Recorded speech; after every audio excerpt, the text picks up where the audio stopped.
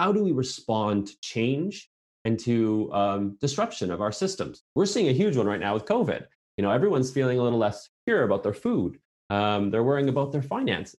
And when you build an extra resiliency into your life, you are better able to adapt to those changes. Welcome to the Tiny House Lifestyle Podcast, the show where you learn how to plan, build, and live the tiny lifestyle. I'm your host, Ethan Waltman, and this is episode 132 with Kenton Zerbin. Permaculture is one of those words I hear batted around a lot in conjunction with the tiny house movement, but I've never taken the time to learn what it is. Kenton Zerbin is the perfect guest to help explain it. In this conversation, we'll learn that permaculture isn't some technique or life hack. Rather, it's an entire way of thinking, a design philosophy that pairs beautifully with tiny homes. Kenton is a teacher by trade, and he'll also share how he designed his tiny home to survive off-grid in cold Canadian winters. Stick around.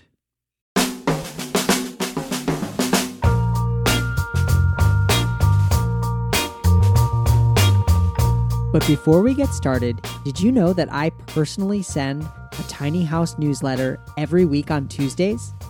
It's called Tiny Tuesdays, and it's a weekly email with Tiny House news, interviews, photos, and resources. It's free to subscribe, and I even share sneak peeks of things that are coming up, ask for feedback about upcoming podcast guests, and more. It's really the best place to keep a pulse on what I'm doing in the tiny house space and also stay informed of what's going on in the tiny house movement. To sign up, go to thetinyhouse.net/newsletter, where you can sign up for the Tiny Tuesdays newsletter. And of course, you can unsubscribe at any time. I will never send you spam, and if you ever don't want to receive emails, it's easy to unsubscribe. So again, that's thetinyhouse.net/newsletter. Thanks, and I hope you enjoy next week's Tiny Tuesdays newsletter.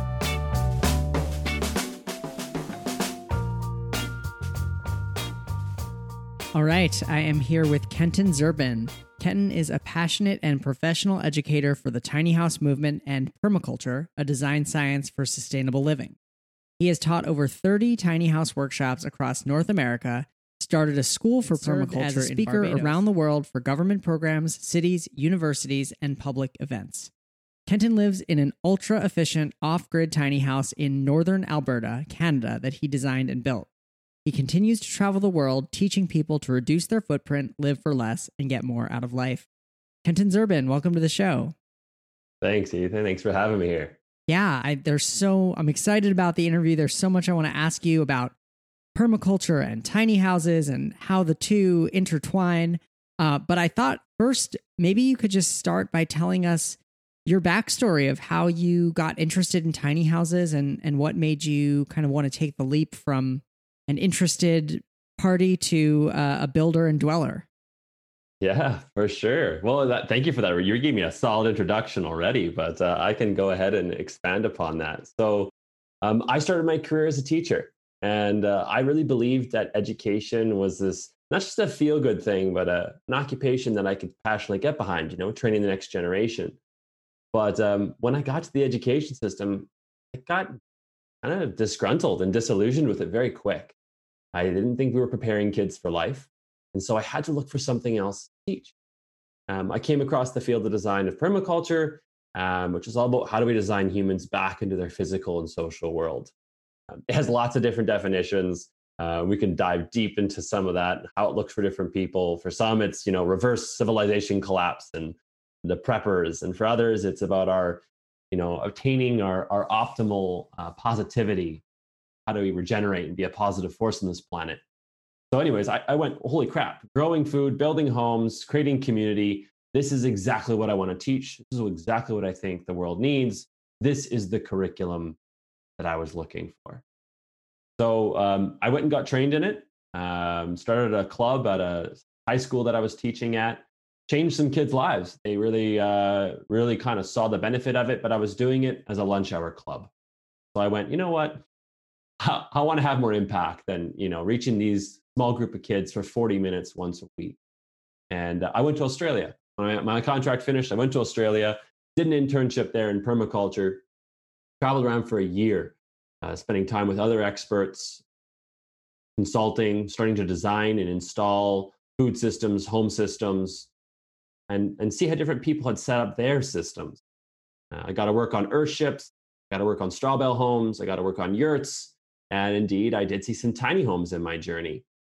Now, coming back from Australia to Canada, I was excited to start up my own independent business, teaching others, work with schools, work with whoever was looking for this information.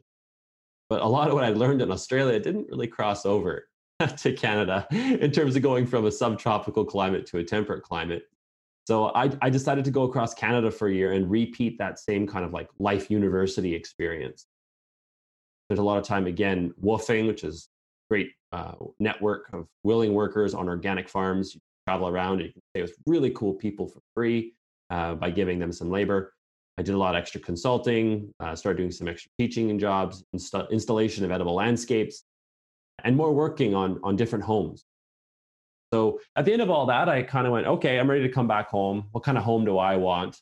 Had my eyes set on a straw bale house at that time, but I also had really liked the idea of a tiny house because I don't believe in getting into $500,000 of debt to live. I want to own my life, not my life to own me. So a tiny house really resonated with me as a stepping stone to whatever kind of lifestyle I wanted to have, rather than paying for a massive house and paying mortgage and debt on it, filling it with stuff, and often low quality stuff, as a lot of people do because they can afford, and paying to heat it. So I short circuited all three of those, got my house without debt, filled it with high quality, amazing stuff, made sure it was super efficient, and keep my bills to under $2,000 a year for everything all in. So anyways, that's most of the story. Before I got back home, though, to Canada to start doing all that, I ended up going to Barbados. As you mentioned in the intro there, they were looking for someone who had my teacher's credentials, done the training I had done in permaculture. And so I ended up going down there with United Nations funds, which is awesome. We got $75,000 to the United Nations. We got government support. They gave us land and a building. And we ended up training 100 people on the island in permaculture to kind of start reinvigorate their agricultural sector.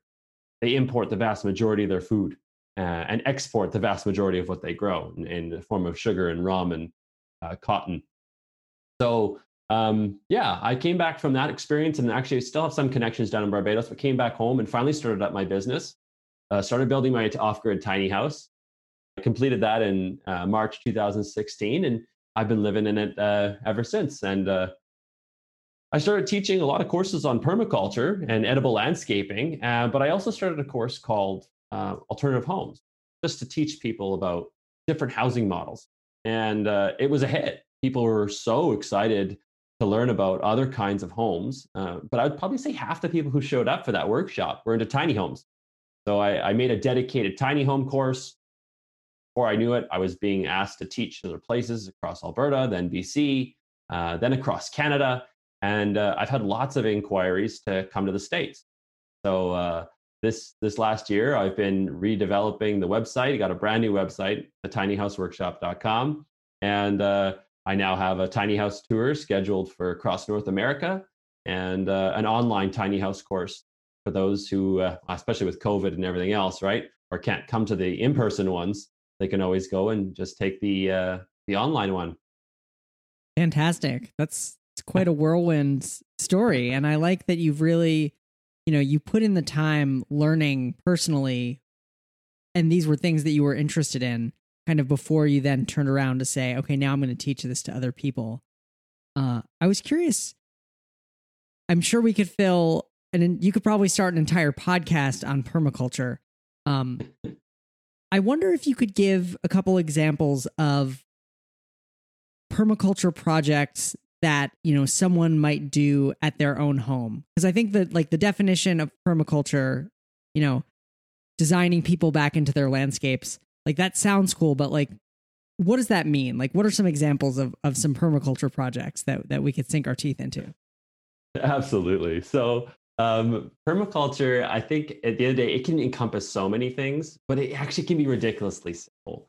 I like explaining to people, often when you talk about it at a landscaping level, we work with three big things. There's three fundamental concepts.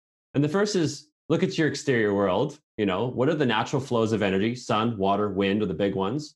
And once you know them, you can work with them. If you're not working with them, you're working against them. That's another important thing. We often say work is a failure of design. So when we're force feeding gardens and landscapes to grow food, we're putting extra work in when we don't need to. We can do better design so it can grow itself. So I love using lots of examples of kind of going, for example, there's a technique for growing food around your house called a hugelkultur, which is a German compound word, means hilled mound. But essentially, you make a compost pile in the ground and you grow on top of it. So this is a great example of good design because you're usually placing this in the landscape relative to the sun and water and wind. You then will place it close to your house, which is going to bring in the second concept, which I hadn't mentioned yet, which was zones. You want to make sure you put things that you're going to interact with frequently closer to get more energy efficiency for your human interactions. And then the last critical concept for landscape design permaculture is needs and yields, or functional interconnection. You can put things together for the relationships that they'll have. So in this example of a hugelkultur, we place it close to the house for zones, relevant to the wind and the sun sectors. And then for relationships, we're going to put that organic material inside of it, particularly lots of kinds and different sizes, particularly logs. And what that's going to do is those logs are going to break down over 10, 15 years in the cold climate and be constantly fertilizing for your plants at their root zone where they want it. So now you just took out fertilizing out of your growing system. Furthermore, those logs are going to fill with water. So water, again, if you're trying to pick up a log in the forest, it's heavy, right? It's full of water. So by putting that in the ground, right where your roots are, one, you've protected that water from leaving, from evaporation, from the sun and the wind. And furthermore, it's right where the plants want it anyways. So this is just one of many, many techniques that we use at the landscaping level to put food back into our landscapes where it's less work. It makes a lot more sense. Why are we composting in one spot, moving it to another spot, watering those plants to make them live? And really, we've just built ourselves in a bunch of work. So by putting the right things together, like I just described, you take a lot of that out. So there's a food one. Exactly right. We could do this all day long with different elements for permaculture. But I always say the big three you want to have in your systems are your rain tank. So connect your tiny house or any house with a rainwater harvesting collection system.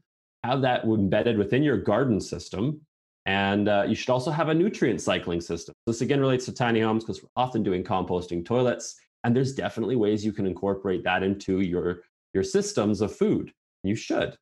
Not to say you should just dump it right on your tomatoes and lettuce. You're going to have some issues potentially there. But by composting it for 1 to 2 years, then using it at fruit trees, it's perfect. Nice. So in your bio, we mentioned that you are living off-grid in northern Alberta, which I'm assuming is quite cold. How does your rainwater harvesting work there? Or are you doing it? So, and this goes into understanding, again, what does nature throw at you? In northern Alberta, the majority of our rain falls as snow. So I can't collect it very easily and put it into a rain tank. Furthermore, my roof surface is so small, like many other tiny houses, that when I crunch the numbers, it's barely worth my time to try to collect the water off it. Not for intensive anyways. You could always stick a gutter system on it, but that might affect your max width, as you're more than familiar with, and have that dump into a barrel. I do have a tank beside my house, and I could incorporate that on, but it would affect my max width. And because my roof is so small and it falls as snow, I actually don't rain collect off my tiny roof. But I do have water trucked in. I'm in the middle of a farmer's field. And when the water truck does come in, I'm a drop in his haul. So I get him to fill up my extra container outside when he fills up my drinking water. I've got about 2,000 liters of water stored inside the house. And I have 1,000 liters outside the house for gardening. That kind of roundabout answers your question, dude. Yeah, no, I'm just like, I'm so curious. Well, first of all, I just want to say, like, where did you build in that water storage? That sounds like it would be a fairly large tank and also pretty heavy. Yes. Yes to both. So I designed it into the couch. So I've got about 600 liters inside the couch. The couch is storage for water, storage behind the cushions, and storage actually at the front face to get that front angle so your feet can get closer to the couch. So there's 3 storage compartments kind of built into the tank, into the couch. The rest of the water, and some other almost 1,300 liters of water, is in the kitchen. I designed a same way people would design their house around a pool table. I moved that tank into that house when I was still framing, and then we built the house around that. So that was that is the majority of the water, and indeed it adds a lot of weight. Actually, before I talk more about the weight, let's tie in how we're talking about permaculture. Yes. I said needs and yields, how you connect things together matters for the relationships they have. Well, when you put all that water inside your house, it becomes part of your heating system. When you heat your house up, it holds temperature. So from day to night, you have more regulation. It's what we call thermal mass. So when you're designing a house, you can do the same kind of this, intelligent designing of things together in a landscape as you do inside a house. Your windows are a good example of this with the sun and with awnings. That allows you to go passive solar-ish or try to. Then what materials you use inside the house will determine how efficient it is.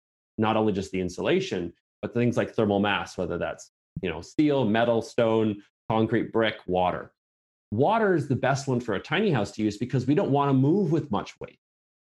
So when I move my house, I drain all the water out. And of course, it's not so heavy then, I don't blow my axles out. But when I park and spot, I actually have 4 connection points to the ground to distribute the weight from all that water and the entire house to the ground. Smart. So you're taking the house off the springs and just transferring that weight right through the steel frame into the ground. Exactly. Yeah. Brilliant. How do you heat your house? So I heat my house with 3 different methods. And this actually goes into a whole other side topic. So we're talking about efficiency. We're talking about designing humans into their landscape. But a huge part of that is resiliency. How do we respond to change and to disruption of our systems? We're seeing a huge one right now with COVID. Everyone's feeling a little less secure about their food. They're worrying about their finances. And when you build an extra resiliency into your life, you are better able to adapt to those changes. And so when you have one way to heat your house, you're not resilient. As soon as the propane stops, you're not having a house. As soon as your electricity stops coming in, you're not heated. As soon as your water starts coming in. So homes in today are often built like intensive care patients in hospitals. It's a very grim analogy, but they have lines going in and lines going out.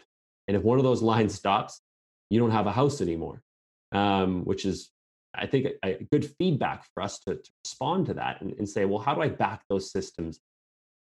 So I did that with all of my systems. I've got the 2 tanks for water, right? So if one tank goes dry, it's a feedback for me to go get the other one filled. I never have ever run out of water and been like, oh crap, I have to wait. I've got 3 ways to heat the house. I've got a wood stove, cubic mini wood stove. And by the way, talking about efficiency in that water we talked about, I have a fireproof countertop surface. I removed the heat shield underneath the wood stove. So the heat from the wood stove hits the countertop and actually gently warms the 1,300 liters of water underneath. It actually, again, goes back to creating a bunch of hot air when I have a wood stove on. It heats up the water instead, and my heat lasts longer into the night instead of getting a bunch of hot air at my ceiling. So I've got the wood stove in the corner in the kitchen. That's my first one. But if I'm lazy, I still have a combi boiler. I have a Navion combi boiler, which does space heating and does my water heating. So 2 appliances in one. It's a pricey unit, but because it's got like 98% efficiency of propane burn, for me, it was almost a no-brainer because I wanted to have that low environmental impact. But that I could fit my instant hot water heater and my space heating in one appliance was also great from a space saving. Interesting. I just Googled that as you were talking. And so this is now connecting the dots for me because I noticed in the photo that I saw of your tiny house, I think just recently on Instagram, I noticed that there was a radiator down a baseboard. Mm-hmm. And so I'm like, You don't usually see tiny houses with a hot water baseboard, but I'm assuming that's what that is. Yeah. So, and this is the Nice. part that most people almost scoff at. They can't believe I did this. Is the combi boiler heats up a fluid, and you could use that for in-floor heating. But I'm a really tall guy, so I didn't want to sacrifice any of my max height on my house. So what I did is I put it into baseboard heaters and a towel rack. So I have heated towels in my off-grid tiny house in the middle of the farmer's field. And then I actually put my clothes rolled up in shelves behind that wall surface, because the towel rack is hanging on the interior bathroom wall. And then I don't need insulation in that wall because the other side of it's the living room. So by putting my clothes in that wall, I actually have heated clothes as well. But that's my backup system. If I'm ever not home, if I'm ever teaching my tiny house courses or permaculture courses across North America, I don't have to worry. I've got a Wi-Fi set up, and I actually get notifications to my phone if the moisture levels get too high in the house, if temperatures drop, if something's going wrong in the house. And I've got the farmer I live at, he's got a key to the house, and he can go over and check on it if there was ever any issue. But yeah, those are the two main ways I heat my house. I did design it passive solar as well. I've got all very high efficiency windows, and a lot of them oriented towards the south, very little less on the west and some on the east.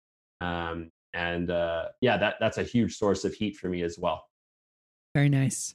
Now, I feel like we're just moving through the systems, but it's fascinating to hear how you set it up and just how thoughtful you were about it. Let's talk electricity. Okay. I'm going to make the assumption that you're using some solar panels to generate electricity, but tell me more. Okay, here it goes. So I've got a 3 kilowatt solar system. I am a huge fan of solar, but I think a lot of people are misinformed about the lifestyle it has and the cost. And this is why you'll see many professional tiny house builders build utility corridors for solar systems, but not put them on, is they jack the cost of a tiny house up quite a bunch. And most people are expecting it to cost less. Or those people that go, oh, it costs so much, I'll just get less of it. And these are the people who fail. Unless they're hardcore off-gridders, you do not want to compromise your utility systems. Because what will end up happening is you'll overuse it, you'll leave something on by accident, you'll kill your batteries, you'll need to replace them, and now you're in for extra cost and headache, and you quit going off-grid, and maybe even quit tiny house living if you're going to be doing off-grid and tiny at the same time. And many of us do, obviously, for that portability option. So there's a whole lot to say about how to calculate this. I go over this in depth in the course in terms of like, look at your lifestyle, calculate that, look at your local terrain and going, how much solar gain can I get? Okay, that tells me how much I can capture. Now you know how much you have to put on the roof or on your house. I've got on my wall and on my roof. And then you have a battery bank that holds that power for when you need it. So I've got a 3 kilowatt solar system, and I have 8 batteries at almost 640 pounds that sit on the tongue of the trailer. And again, what's cool about that, again, just go back to multifunctioning, is the batteries act like a ballast. One of the things that happens when you're hauling is, you want to make sure you have the right weight distribution so your tiny house doesn't have an accident on the highway. And one of the ways you can do that is by adding weight to one end of the house or the other once you start moving. So by having those batteries there, I use them the same way that people use sand on a hot air balloon to go up or down. And I can move them out and put them back in the towing vehicle. So yeah, those are those solar panel system. I did something very unique. I hadn't seen anyone do a system quite like this. Basically, I wanted to have my max height be the roof line, not anything else. So my flue pipe for my wood stove is removable, so it stays below 13.6. And my solar panels actually fold down in a double pivot system so they flush with the roof, lower than the peak. When I set up in location, I can pivot them so they extend out over the highest point of the roof and then pivot up so they act like an awning. And you think about this, again, needs and yields, the same way that you put the wood in the ground for the hugelkultur, and you put your compost where your plants need it. Your windows can yield heat, but they can also, sometimes you don't want them to. Well, your solar panels, they need sun and they yield shade. So put your solar panels as an awning means you win both ways. Now you get your shade, you're not overheating your house, and you're converting that heat instead into your electrical energy for your. Cool. So I'm like really getting the sense that permaculture is not, it's not a specific technique, but it's a philosophy and a way of design and a way of thinking. Exactly. It's exactly that. It's really, I've heard so many definitions for it. I kind of used the definition earlier of designing our humans back into our physical social world. And that makes a lot of sense to everything I'm describing, right? You need power, we need heat, we need food. How do we design ourselves into that and have those things as less work as possible and efficiently and resiliently? How do we design all that? But you're quite right in to say it is a way of thinking. Many people will apply what they learn in permaculture to business. In the same way we're looking at a solar panel, a window, or a plant, water, and a log, you can look at people and go say, well, this person yields this person needs this. And now you're creating community and you could be creating a business. And all you're doing is you're looking for efficiency and resiliency and plugging things together so they're stronger and better together, which I think is the inspiring part. I think a lot of people feel very disconnected. In our world today is insane, really. We have more people than ever before, and we're more dense than ever before. But people feel so alone and so disconnected. And a lot has to do with us on de-skilling ourselves, where we don't understand our potential, how we can use our hands and our brains and connect with others and our physical world. And as soon as you get some of those skills back and that way of thinking, you feel like you belong. You feel valuable. You feel interconnected. And when you connect with other people in that way, that's a feel-good feeling. That's true community, real true community. Not sharing an interest, not sharing a location, sharing the meeting of each other's needs together so that you're all happier and healthier and better together. That's true community. Nice. Today's episode is sponsored by Precision Temp. Let's face it, most tiny house dwellers want their homes to be small, but not uncomfortable. That means reliable, unlimited hot water. Precision Temp's propane-fired hot water heaters reliably provide unlimited hot water, and they're specifically designed with tiny homes in mind. In fact, the NSP 550 model was installed in my own tiny home, and the reason I chose it was because it did not require a large hole in the side of my home like other RV hot water heaters. Instead, it mounts discreetly through the floor of the tiny house and works quietly and reliably.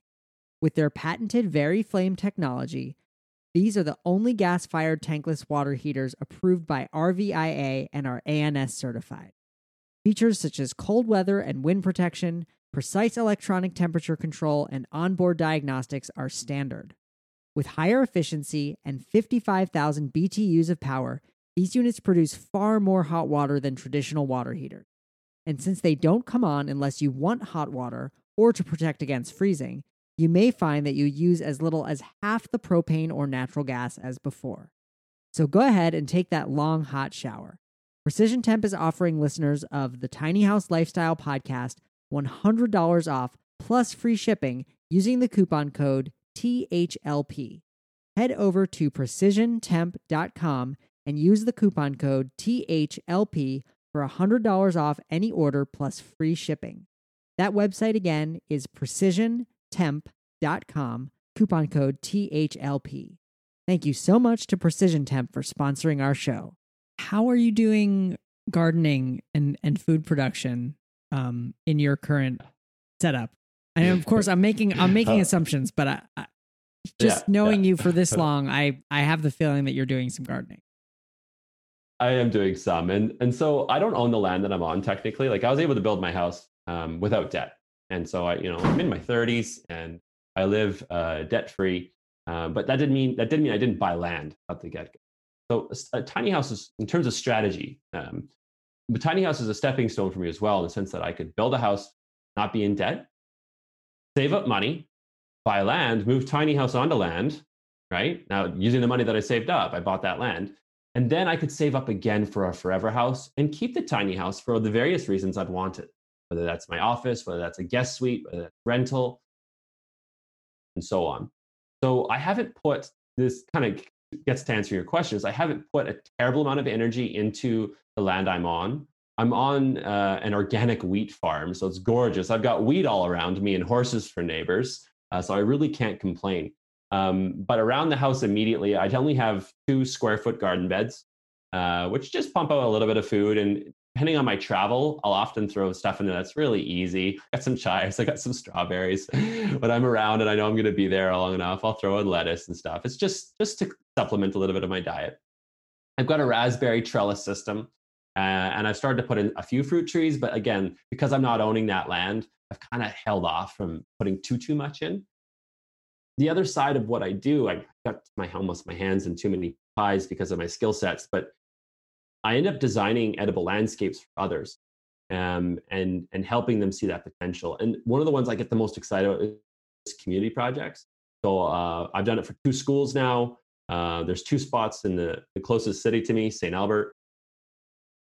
And what's awesome about those is those are community sites. So rather than saying, oh, I'm just going to grow food for me, and a lot of people know this, it's a lot of work.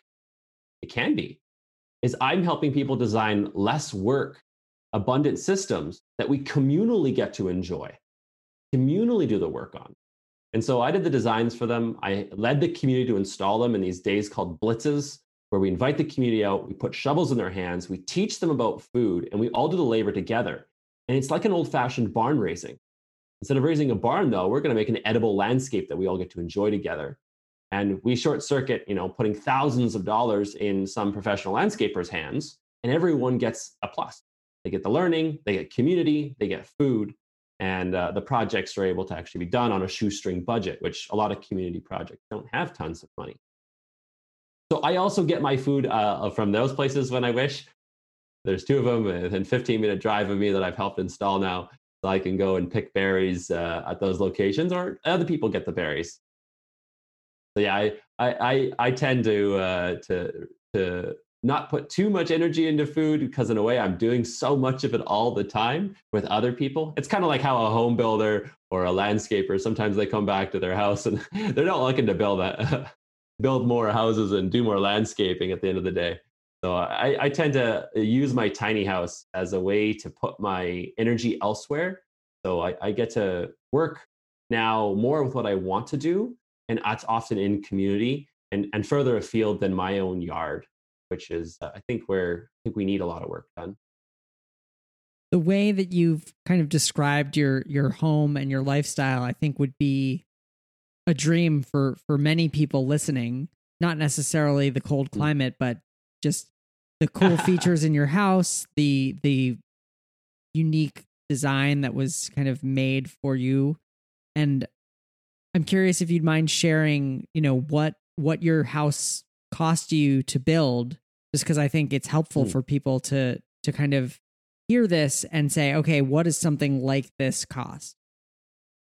Yeah, absolutely. So this is a big topic, and there's lots to say on it. Again, a lot of people have this sometimes illusion. A tiny house can cost to $10,000, and I've seen it done, but often when you see that online, it's clickbait. They're like, "Ooh, I got $10,000, or I can get $10,000." But most trailers, a good foundation to your trailer can cost you $10,000.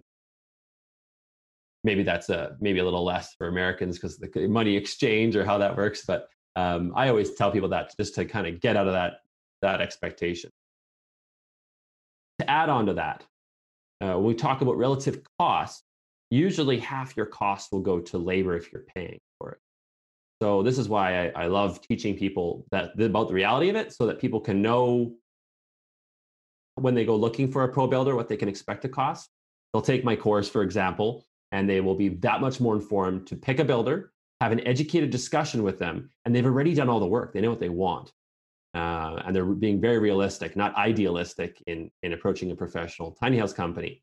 But many people who come to the course are the DIYers. And they're the ones who are realizing that, half that cost of a house is the labor. And so, heck, I can choose to put $20,000 in, and I put $20,000 as labor, and I got a house for $40,000. Or someone will put in $40,000 of their own material cost, and they'll put $40,000 of labor in. And that's closer to what I did. So my house, sorry, actually, that's a lie. I meant to double that number. I put $80,000 into my house in terms of material costs and some additional labor. But the house, if I was to try to sell it or remake it and like a professional company sell it, I couldn't do anything less than 120, and I probably wouldn't be making much profit.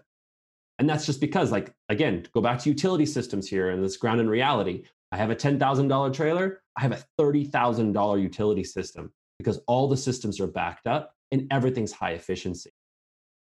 Now, some people look at that and they go, oh, yeah, you overdid it, Kenton. You missed the point. You're supposed to be living minimalist. And I am. Where it comes down to priorities is what's important. So I'm a teacher of sustainable living, and I wanted a house that modeled that. Yeah, that means I didn't use, cheap insulation. And I got R8 triple, windows that cost $6,000 for all the windows. I could have scavenged, I could have gotten less, but I live in Northern Canada. So I get minus 39 degrees Celsius, which is crazy cold.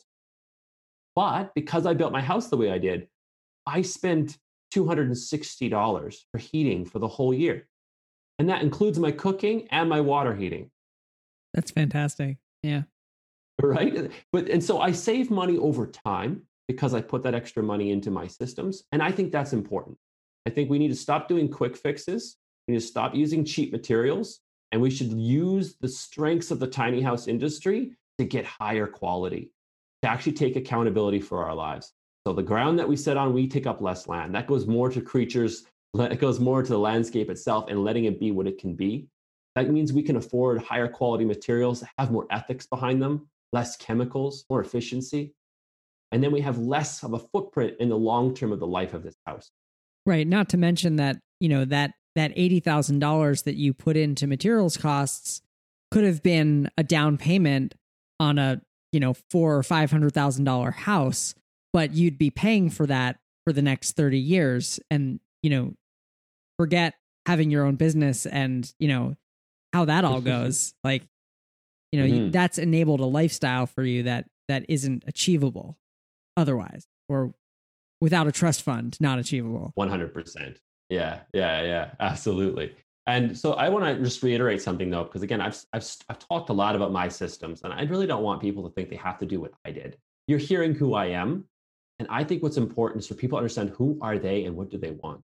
In a tiny house, rather than living for your house, how can your house help you live? I think that's the biggest strength of the tiny house industry, is that we can now choose how we want to live our lives. For some, it's they want to travel, right? For others, they want to live super minimalistically. For others, they want to look after their footprint. For others, they want income, and they can use it as a guest suite in the backyard and have it on Airbnb. There's just so many ways it can be used, but you have to go custom, in my opinion. You can go with a pro builder by all means, but you're going to go through a custom process with them. But I always tell people, like, know thyself first, and then do a lot of research and take something like a course so that you can kind of get grounded before you even start thinking you know what you want. So that you get your house that you actually need and want. Because there's obviously so much to know besides the legalities, besides the space saving. There's just good design, as we've been talking about it in terms of functional, but there's good design for a person. Yeah. So at some point in your bio or somewhere that I read, or you mentioned that you do these edible landscapes.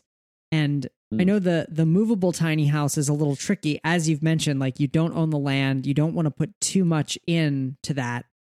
What kinds of things could people maybe grow in or on their tiny house? Like, have you explored that at all?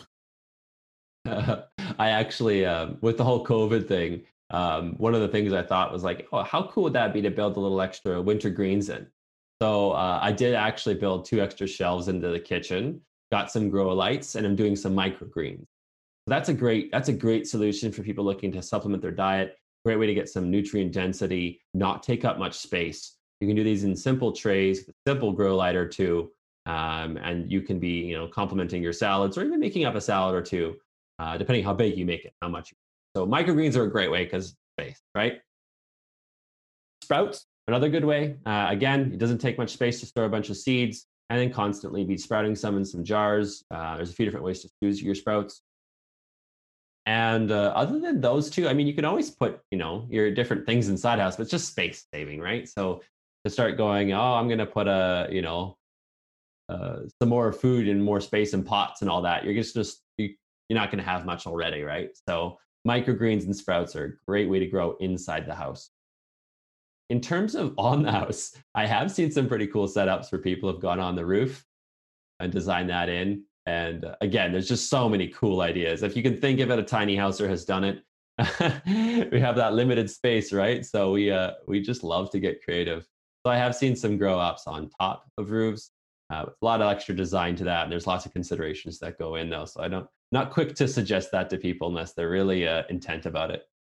Sure. Yeah. I think that, you think of a tiny house usually doesn't have a flat roof, which makes it difficult. But I'm thinking maybe like a schoolie or a van build, you might have a metal flat, flat topped roof where you could do something like a movable garden. But I remember though too, what I was saying earlier about like work as a failure of design. We love engineering cool systems, but often when we grow in the ground, that's best for numerous reasons. So if you can do so, I get it. Winter times, colder times, and ease of convenience do that as well. But there are so many solutions for growing food in the ground where it's resilient, efficient, and it's growing as it wants to. Again, kind of work with nature. Nature doesn't really want to grow on the roof very much. But if you want to be moving it around with you and you have a deck up there anyways, like why wouldn't you want to have something nice to look at and pick at while you're laying on a lounge chair on the roof or something? Yeah. So actually just earlier today interviewed this guy Dan Fitzpatrick, who's the president of the American or the Tiny House Industry Association or Tiny Home Industry Association here in the States, and he works on legal advocacy for tiny homes. I'm curious, what is the current legality in Canada, and are you kind of flying under the radar personally, or what's your legal situation in terms of living in a tiny house? Yeah, I mean, this is again such a big topic, and it's a good one for people to get real about. So I always tell people, stop calling it a tiny house. I mean, call it a tiny house. When you're going to look for permission and you want to get something legally, you don't call it a tiny. There's very few places that recognize that word. You have to find the other building codes that make sense and work with them. And that's fine because they can still look exactly the same. So the big three are RV, park model, and manufactured home. There is options to go permanent, and many of us want it, but because permanent is so discriminatory and so specific state to state, province to province, we like to lean on the other three as a movement because it's national wide and there's zoning implications locally for that national code. This is all old news to you, I'm sure, but at the same point, I think it's important to stress that to listeners right now because I think this is one of the most commonly asked questions. You'll always want to know about it, and it's good to just be straight up the gate and say, well, here's your options. And they each have pros and cons. So if you want the wheels, well, you're going not permanent. You're going with the other three. And they can be built on wheels, but they all have specific strengths and weaknesses to it. Like RV, no problem. Take it wherever you want. It's built to go on the road everywhere. But there's discrimination against RVs. So I'd say that's probably the strongest way that most tiny houses go. You look at all the pro builders, RVIA certified builders, and the Canadian certified building code builders, and both of them are focusing on RV because it's the easiest one and everyone wants the wheels from the shows and the portability and just to get their tiny house. That is the easiest way to get it. If you're looking to get something that allows you different strengths and different cons, the park model and manufactured homes now come in. And park models, though, are typically not supposed to be lived in year round all the same. And manufactured homes get you the closest thing you can get to permanent and still have it built somewhere else, built on a trailer frame, built with wheels. And normally when they drop it off, they take the wheels off. But you can actually pay them, keep the wheels, get your permanent attachment to ground, which you need to if you're going to place this legally within your municipality or city or your area. And then if you ever need to move, you can cut your connection, put the wheels back on, and drive away. You're just going to need to get recertified and reattach the ground wherever you're going if you're going to be legal as a manufactured home where you're going to end up parking again. So, and that's just scratching the surface here in terms of pros and cons and these main options. Now, myself, I actually went the RV route just because, again, it was the easiest way to go at that point in time. If I was to make a Mach 2 version of my house, I can see now, like many tiny houses, we go on wheels, we then move it once, and it's such a stressful occasion to move your house that you're not something you're doing all the time. I'd be tempted to go the manufactured home route for a second version of my house because I'm not moving it around often. I'm carrying all that water. I've got all these solar panels that fold up and down. I've got all this weight. It's worth all this money. I've only moved it a couple times since 2016. And some of that was just for like showing it off at like home and garden shows and stuff. So yeah, there you go. That gives you the answer in terms of what route I went. And for the listeners, there's your options. And just know that each of those options have their pros and cons. I usually spend like 90 minutes in the online course and the in-person workshop going over this because it's good for people to kind of really consider these and go, this one, maybe this one over this one, or be informed with the pro builders, because often those pro builders, by the way, they can build all three. They're usually certified as a facility to build any one of those three building codes I mentioned, manufactured, park model, or RV. And they go RV, and that's what a lot of their blueprint process goes. But you can pay them to submit blueprints for your park model tiny house that looks the exact same as your RV one. It's just built to a different building code. So again, you can use the pro builder. There is few, but some DIY options to still get those options legally. And each has their pros and cons. Got it. Well, since we're on the topic of the workshops, why don't you talk a little bit about your in-person workshops and like what happens at them and when they're happening? Yeah, for sure. So I've got them scheduled across Canada and the States right now. Starts in Edmonton, closest city to me, in September. And I then go to Newfoundland and Toronto in September and October, Calgary, Vernon, and Vancouver. So kind of go to one side of Canada, then come back and go the other way. I planned it around my brother's wedding, actually. So I have to come back. And then I'm going to go do Portland, San Francisco, and Los Angeles in one tour as an extension of going to Vernon and Vancouver. So I'm actually going to drive, maybe get a teardrop trailer, the tiniest of tiny homes, and go for a tour. So that's the one scheduled now. I had others, but because of COVID, I set them back. I will be doing more, of course, but just kind of one step at a time right now with the economics and the world being what it is. The dates for all those are all at the website, at tinyhouseworkshop.com. Now, the in-person one and the online one are very similar in structure. There's a little more content on the online one because I'm continually adding the videos. But here's the benefit of getting the in-person one is you get access to all the online videos anyway after the course is done, as you're kind of like, rather than scrambling to take notes because I talk so fast and I've got so much information to give, I just say, here's the videos, guys. And people who take the in-person also get the online. The online is cheaper, obviously, but there's still a lot of hard costs that go into it. And it's actually more content, and I'm continually adding to it to get more value for people. So that's, again, also at tinyhouseworkshop.com. The terms of the structure of how they flow, I'll describe the in-person one first, and then just tell the slight differences to the online one. So the in-person workshop, I love doing it. Like, my thing is in person. Like, I love that right now you and I are having an audio thing, but I'm seeing your face, right? Seeing the whites of someone's eyes while you teach them and you have a relationship with them is very meaningful for me. And I think my students have always said that they get a lot out of that. So the in-person ones, they start on a Friday evening. We do some introductions. We start talking about what does it mean to have a house in general. All this talk about insulation, thermal mass, solar orientation that we kind of talked a little bit today. I really emphasize that and teach that to people so they understand how a home works. So then we can make it tiny. Then we jump into tiny homes on the Saturday, teach them all about legalities and trailers and layouts and design. And I really help people, give them a custom design process. I've got a resource where they cut and slide out around all the bits and pieces of a tiny house, and they don't have to worry about all the to scale because it's already done to scale for them.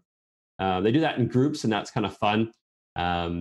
And I'll also feature some of the pro builders that I get students discounts in that exercise. So I'll give them pictures of a house and say, oh, here's this mint tiny house. Here's this teacup tiny house. Here's this zero square tiny house. Here's this rewild tiny house. These are all professional companies in Canada, and I'm actually making more connections with pro builders in the US right now, where I can get them $500 to $1,000 off of, just because I asked. I was like, hey, my students are more informed and they're easy to work with. Can you give them a discount? And so far, all the pro builders have had nothing to say but praise for taking on my clients and students, because they already know what they want. They're able to actually talk like level to level with these pro builders, and then the pro builder does all the work. So they have offered my students anywhere between $500 to $1,000 off one of their models. So that's the Saturday morning and goes into the afternoon. Then we get into the utilities and legalities conversation even deeper. Because obviously we just finished talking about design. How do you plug in all the guts of the house now? And then on Sunday, we wrap up that previous content, whatever we didn't finish, and we go into construction. And we just explain the whole steps of construction. I give the students a tour of my house, the steps all the way through, how I did it. And then we go back into each of the steps of construction, and they actually get to see the other choices they could have done other than what I did. Again, I don't want people to build my house. My house was specific for me. My needs, my priorities, and my values. I want other people to make their choices based on who they are. And then that mostly wraps up the course. The last thing also that we get to do on Sunday is in the afternoon, we actually lay out tiny house floor plans on the ground to scale. So we could walk through 6 different tiny homes usually in that short period of time. And they can see what a 8.5 feels like versus a 10.5 wide. What does a 16-foot long tiny house, very small, feel like versus a 40? It's really cool to see a variety on the ground and walk through them and have to build it. Usually with tape was how we do it. But I often, if we have props nearby, students will have a lot of fun doing a prop building, and then they'll give us all a tour. I've seen a lot of funny tours from students. So I guess what I'm saying here is the in-person workshop has got a little extra content on the community side, the extra energy they get from each other, community building, and these 2 exercises. And the online course, you get a little more content. And what I've done is I actually built myself a filming studio. This last 6 months during COVID, I bought all the gear. I bought a green screen, got the filming operations done, and I green screen myself into my presentations. And so you're basically getting a lot of the same experience. You're still getting a lot of that same energy, but you're not getting the same community side. But you can rewatch those videos over and over again as you start your tiny house project. Nice. Well, they both sound great, and hopefully COVID will allow you to make a wider swath through the States. I hope if you come through Vermont, it would be great to meet you when you're up in the Northeast. 100%, man. I'll totally do that. One thing that I like to ask all my guests is, what are 2 or 3 books or resources that have inspired you that you want to pass along to our listeners? And it could really be anything, but I'd love some recommendations in the permaculture, gardening, edible landscapes, in those kind of areas. For sure. Absolutely. So there's a few books I'd recommend, and it all depends on the listener, what kind of reading they like, of course. One book that I would say I'd recommend just for a brain switch, just to get your head thinking differently, it's a very easy read, is a book called Ishmael. And I actually, there's a review on this book I read somewhere saying, I now judge books by whether I read them before Ishmael or after Ishmael. It's a good one. And I thought that was a good review and a good book. Basically, it's an ape teaching humans, where did humans go wrong? How do we get the inside perspective from outside our own heads at how to live on Earth? And it's just a fascinating view of history and dialogue between an ape and a man. And the other 2 books that follow are also good. It's the same teacher, same lessons, but just different student. So the lessons change. You know what I mean? So the second book is called The Story of B, and he's teaching a priest, brings in religion. Like, oh my God, usually you keep a 6-foot pole, don't touch religion, but super fascinating to talk about religion into that conversation. And then the third book, I'd actually say is my favorite, but only because I read the other 2 first. And that's called My Ishmael. And that one's, the ape is teaching a 16-year-old girl. So he doesn't have to decondition her the same way he did the previous 2 students, because she hasn't entered society the same way. Her viewpoints are slightly different. So all three of those are great reads as an introductory start for a bit of a brain shift. They're a dialogue narrative kind of thing, so they're super easy to read. Once you get past that kind of stuff, and you're looking at something more technical, I would say that one good book that's really digestible is Gaia's Garden. And that one's a very permaculture, it's a gardening book with a heavy emphasis on permaculture. After that, I mean, there's so many technical books now on permaculture, and I find they're usually pretty hard to digest unless you've taken a course. The course is really important because you're just rewiring your brain in a very intensive way. It's hard to sit down and read for 8 hours a day. You know, we're trying to change the way you think, and you don't do that in 40-minute sessions of, you know, taking something words on off a page. When you live it, you see it, you do it, you're talking it, you're hearing it, you're living it with other people, you're eating it. You know, that's what an intensive course is definitely more about. And I highly recommend, if you want to get into this, go do a 2-week permaculture course. It's 72 hours long usually. I'm actually teaching one right now, a version of it at NAIT, which is one of the polytechnic schools here in Edmonton. The course is called The Sustainable Home and Property.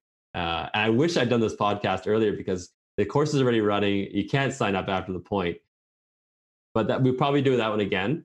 What I would recommend to people though is I'm really been branching out since doing this tiny house course online and going North America. I'm starting to get more skill sets of people around me to help do this quicker, faster, better, because I don't need to do it all. I don't need to be a filmer. I don't need to be an editor. I don't need to be a marketer. I don't need to be a teacher.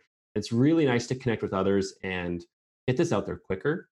And so if people want to follow my journey more on that as it comes out, they can just go to my personal website, which is just kentonzurban.com, jump on the newsletter. And that's my more personal one of like tiny homes, permaculture, and just living kind of all in one. And so if you want to hear about some upcoming courses, I'm going to be doing more in-person ones on either side of Canada. I'd love to bring it to the States as well. But it's a process of growth. If you want to assist on me with that growth process, or you'd like to be a part of it, jump on the newsletter, shoot me an email, and talk. Awesome. Well, Kenton Zurban, thank you so much for your time today. This was really just an exciting, I just felt energized hearing you talk, and you're clearly a very skilled teacher. You speak in paragraph form, and I mean that in the highest of compliments. Like you're just really good at kind of presenting your thoughts in an organized manner. So I appreciate it. Well, thank you. It's been a pleasure. And honestly, the community is so small, so it's really nice to actually bump shoulders with you. And I look forward to meeting you in person. And by all means, let's keep chatting as well. Thank you so much to Kenton Zurban for being a guest on the show today. You can find the show notes, including links to Kenton's website and photos of his amazing tiny house at thetinyhouse.net/132. Again, that's thetinyhouse.net/132. Thank you so much to our sponsor today, Precision Temp. Don't forget to check out precisiontemp.com and use the coupon code THLP for $100 off and free shipping. All right, that's all for this week. I'm your host, Ethan Waldman, and I'll be back next week with another episode of the Tiny House Lifestyle Podcast.